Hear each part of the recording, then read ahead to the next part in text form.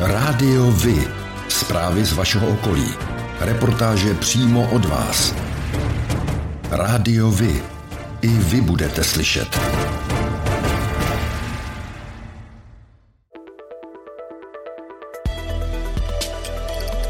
Rádio Vy.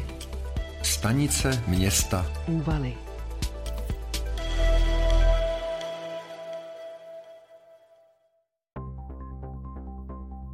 Na vlakovém nádraží v Úvalech u Prahy vznikne záchytné parkoviště P+R.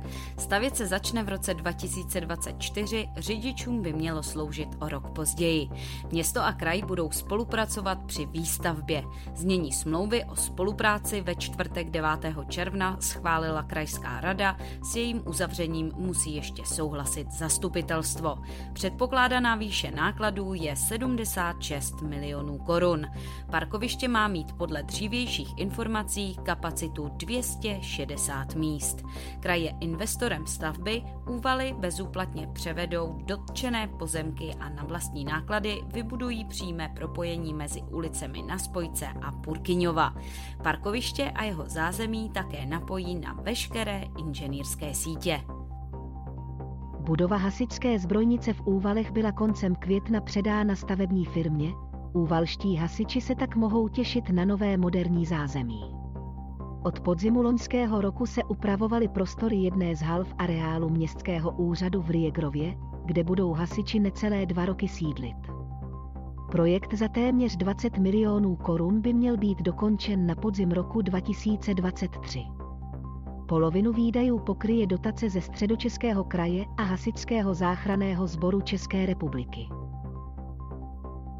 V sobotu 18. června zhruba ve 6:45 večer přijali středočeští hasiči oznámení o požáru střechy rodinného domu v Sybřině v okrese Praha Východ. Plameny šlehaly ze střechy poměrně rozsáhlého objektu. Velitel čety, který vyjel k události, nechal poplachový stupeň zvednout na 2. a povolat další jednotky. Poplach se proto rozezněl dobrovolným hasičům z obcí Babice, Doubek, Říčany, Šestajovice a Škvorec. Zároveň byla povolána také profesionální jednotka z Českého Brodu. Jelikož se zasažená střešní konstrukce propadla, museli vést celý zásah zvenčí budovy. Proč začalo v budově hořet, zjišťuje hasičský vyšetřovatel, který si na místo povolal experty z Technického ústavu požární ochrany v Praze.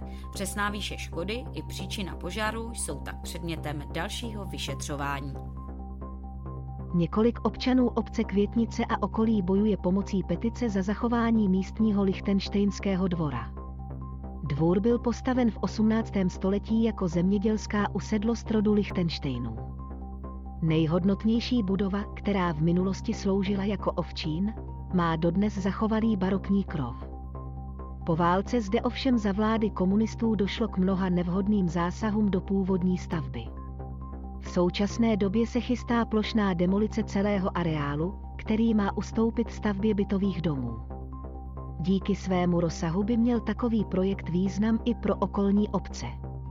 Iniciativa občanů požaduje záchranu 2 hodnotných objektů západní barokní budovy a Krýsovy vily pro vhodné budoucí využití. Zároveň jde o budovy, které byly prohlášené za kulturní dědictví venkova. V některých středočeských městech budou v zářijových komunálních volbách usilovat o hlasy voličů ODS, KDU-ČSL a TOP 09, podobně jako v loňských sněmovních volbách pod hlavičkou koalice Spolu. Strany koalice chtějí jít do voleb společně v některých menších středočeských městech, třeba například ve Vojticích na Benešovsku, v Mníšku pod Brdy u Prahy nebo Tetíně na Berounsku. Koaliční smlouvu již podepsali zástupci ODS, TOP 09 a KDU-ČSL v Říčanech u Prahy. Podle zjištění České tiskové kanceláře se budou ODS, KDU-ČSL a TOP 09 ucházet o hlasy voličů v zářijových komunálních volbách pod hlavičkou koalice Spolu v polovině krajských měst České republiky. Nových povrchů chodníků a komunikací se dočkají postupně obyvatele Čelákovic ve staré zástavbě Jiřiny. Stavební práce jsou rozděleny do 8 etap a celkové investiční výdaje dosáhnou částky převyšující 250 miliardy korun. Do června 2023 bude dokončen parkovací dům v blízkosti nádraží.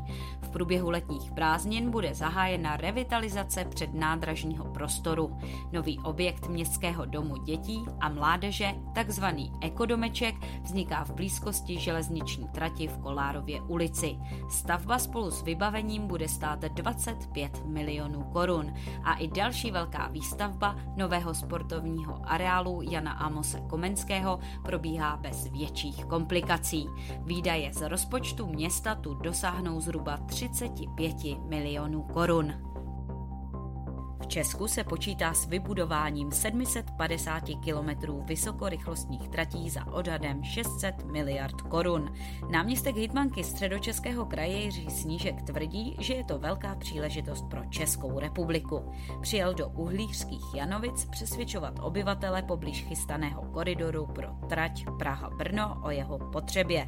Stavba má v tomto úseku začít v roce 2030, ale už teď budí emoce a nesouhlas místních.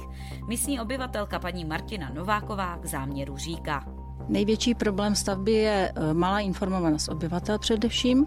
Druhá věc je, že tato stavba nemá žádné ekonomické opodstatnění. Jsme pro modernizaci stávajících tratí. Stávající tratě nejsou v pořádku, Správa železnic se snaží je modernizovat, ale cesta k jejich plnému zmodernizování a funkčnosti jako jinde v evropských zemích je ještě dlouhá.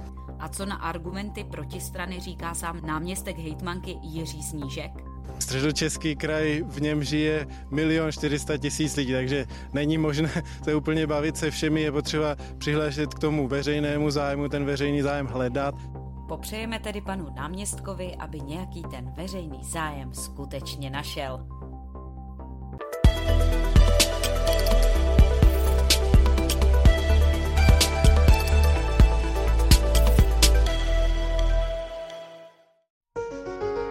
Partnerem této epizody je společnost AV.cz, odpadové hospodářství.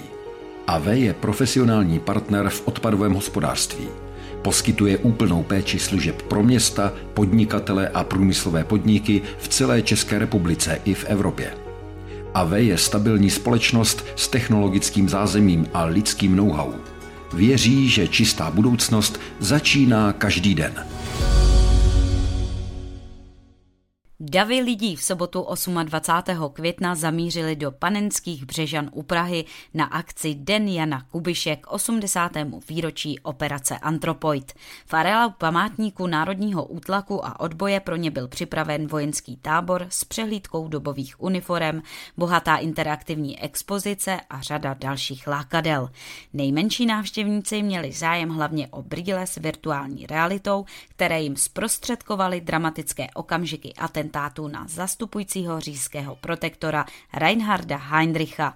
Jednou z návštěvnic byla i Zdenka Vojtíšková z Pražských Ďáblic. Protože jsme i včera se účastnili rekonstrukce atentátu na Heydricha, tak jsme si říkali, že by bylo dobré se podívat ještě tady na ty zámky, protože jsme se dozvěděli, že kromě horního zámku je ještě otevřený i dolní zámek. V tom horním zámku už jsme před asi 2 lety byli a ten dolní jsme teda nemohli vidět, takže jsme toho chtěli využít. No a docela nás zklamalo, že teda je v takovém stavu, že je zhuntovaný. Výsadkáři Josef Gabčík a Jan Kubiš zaútočili na Heydrichův vůz 27. května 1942. Atentát na nejmocnějšího muže tehdejšího protektorátu Čechy a Morava a jednoho ze spolutvůrců holokaustu je považován za největší čin evropského domácího odboje během druhé světové války. Středočeský kraj neuspěl s žalobou na bývalé pracovníky krajského úřadu a bývalou hejtmanku Zuzanu Moravčíkovou či jejího náměstka Robina Povšíka za nezákonné propuštění tehdejšího vedoucího oddělení veřejné dopravy Františka Mráčka. Kraj po nich požadoval náhradu škody, žalobu ale podal pozdě a musí tak navíc hradit i náklady žalovaných na právníky celkem kolem 500 000 korun. Jak to z výpovědí bylo, nám řekne kolega Petr. Mráček byl propuštěn v říjnu 2012. Předtím mu ředitel Středočeského krajského úřadu Zdeněk Štětina podle verdiktu soudu nabídl, že pokud odstoupí z funkce sám, zůstane řadovým úředníkem se stejným platem. Odůvodňoval to prý změnou politické situace po zatčení tehdejšího hejtmana Davida Ratha. Mráček odstoupit odmítl. Nakonec Štětina jeho oddělení zrušil a dal mu výpověď pro nadbytečnost. Mráček si to ale nenechal líbit. Reagoval žalobou o neplatnost výpovědi, soud mu dal v roce 2016 za pravdu. Úředník si totiž schůzky s nadřízenými nahrál. Mráček se tak téměř po 4 letech vrátil na své místo a kraj mu musel uhradit dlužnou mzdu a náklady řízení. V listopadu 2016 proto Mráčkovi zaplatili více než 1 000 000 korun. Tyto peníze kraj nyní neúspěšně vymáhal po těch, kteří Mráčka vyhodili. Kraj přitom zatím po vedoucích nevymáhá všechny peníze, které musel Mráčkovi vyplatit. Loni v dubnu soud kraj přikázal, aby Mráčkovi doplatil dalších zhruba 500 000 korun.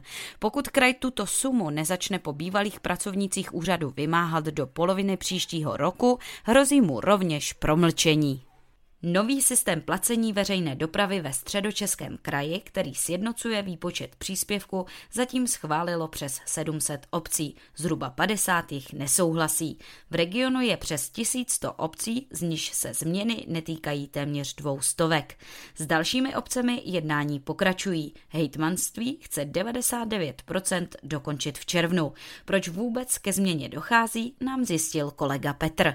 Podle vedení Středočeského kraje je nový systém spravedlivější. Dosud část obcí vůbec nepřispívala. Například Beroun platí ročně přes 12 milionů korun. Nově by to mělo být přes 5 milionů korun. Naopak Příbram by místo nulového příspěvku měla dávat podle návrhu kolem 8 milionů korun. Kladno, které dohodu s krajem odmítá a řeší jeho návrh s právníky, podle krajského radního pro veřejnou dopravu Boreckého hrozí, že v létě omezí některé expresní spoje mezi Kladnem a Prahou. Argumentem měst, která nové podmínky odmítají, je zákon o veřejných službách v přepravě cestujících, podle kterého mají rozsah dopravní obslužnosti stanovit a zajistit kraje. Obec podle tohoto zákona zajišťuje dopravní obslužnost ve svém územním obvodu nad rámec dopravní obslužnosti území kraje. 4. června se v Čelákovicích celý den jedlo, pilo a tancovalo. Už po 9. se totiž konalo setkání na náměstí a vinný košt. Petr Studnička, místostarosta Čelákovic, popsal program následovně. Je zde připraveno hudební vystoupení celé řady zpěváků, skupin, ale i třeba základní umělecké školy Jana Zacha, což doplňuje potom gastrofestival v podobě 15 vinařství ve Stáncích a to je doplněno kvalitní gastronomií. Já jsem moc rád, že se díky tomuto festivalu daří podporovat malá, tradiční, rodinná, především moravská vinařství. Jak se akce účastníkům líbila, posuďte sami. Za mě super hudba a vína zatím skvělé. No je to super, je to netradiční, je tady hudba, vínečko, co chybí, že jo?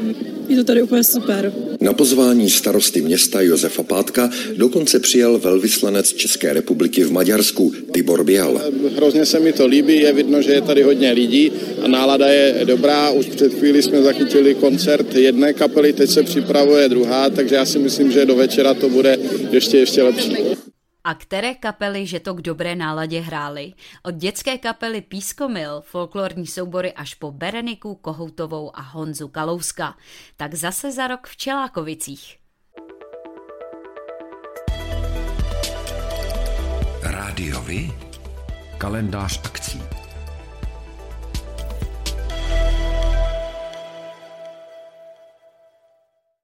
V neděli 26.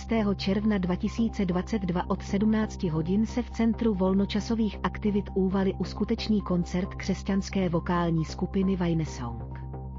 Vstupné je dobrovolné. V Čelákovicích na louce u Lávky přes Labe se uskuteční v blízkosti železniční zastávky Čelákovice Jiřina letní slavnosti u Labe. Od 13 hodin čeká na návštěvníky bohatý hudební program, v rámci kterého vystoupí skupiny Jelen, Slza, Anna K. a další. V 15:30 je naplánovaná vzpomínka na starý železniční most. Mezi Čelákovicemi a Nymborkem budou jezdit historické vlaky a do okolí vyjedou historické autobusy. Z Lávky přes Labe mohou návštěvníci vyrazit na bezplatnou plavbu lodí. Zajištěn bude i doprovodný program pro děti a občerstvení. Pořádáte kulturní, sportovní nebo společenské akce? U nás máte možnost dát o nich vědět. Zveřejnění pozvánky v našem kalendáři je zcela zdarma. Máme zkušenosti s pořádáním kulturních akcí a dlouhodobě se v tomto prostředí profesionálně pohybujeme. Rádi tak společně s vámi najdeme cestu k co největšímu zviditelnění vašich kulturních a společenských akcí. I vy můžete být slyšet.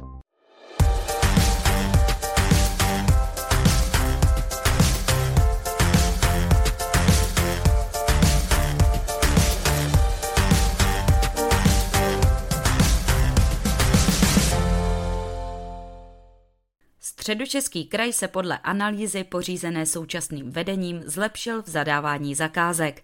Při nákupech se mu podařilo omezit obcházení zákona, neplatnosti smluv a další rizika. Díky tomu se podle vedení daří víc šetřit. Problémem je však zveřejňování smluv a příliš dlouho trvá hodnocení nabídek, uvedli dnes zástupci kraje na tiskové konferenci. Odvolali se na závěry studie společnosti Datlab, kterou si hejtmanství dalo zpracovat. Jak výsledky analýzy vidí krajský radní pro bezpečnost Robert Bezděk? My nevíme, co tam je, takže nemáme se k čemu vyjadřovat.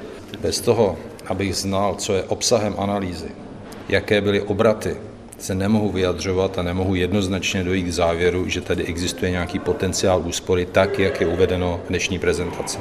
Analýza také odhalila, že někteří dodavatelé v minulosti neměli webové stránky ani potřebné reference nebo mohli obcházet zákon dělením zakázek.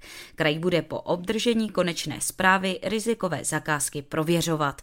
Velké množství problémů však podle autorů studie vzniká také neefektivními postupy.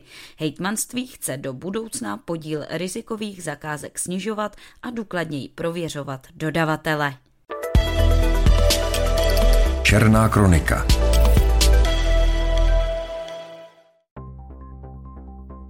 Zatím neznámý zloděj ukradl ze slévárenské firmy na Berounsku téměř 1,5 tuny niklu. Pachatel musel mít krádež předem dobře promyšlenou a areál firmy nejspíš dobře znal. Nakradený materiál by pravděpodobně ani sám neodnesl, takže lze předpokládat, že měl nějakého komplice. Policie v současné době vyslýchá možné svědky a vyhodnocuje situaci na základě kamerových záznamů. V případě informací, které by vedly k dopadení zločince, nabízí firma finanční odměnu 100 000 korun.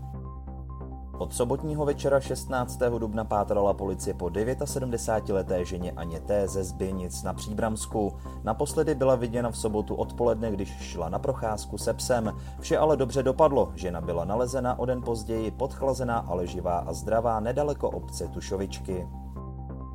V neděli 17. dubna zahynul nedaleko Rabyně na Benešovsku mladý motorkář. Řidič nezvládl zatáčku a následný náraz do svodidel. I přes zásah hasičů a vrtulníků mladík na místě zemřel.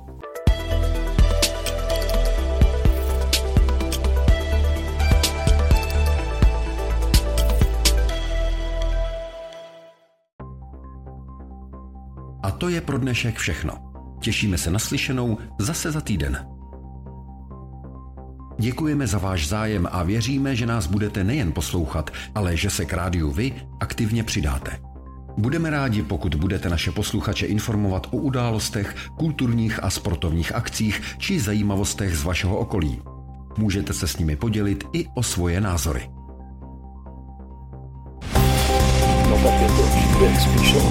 Rádio Vy. I vy můžete být slyšet.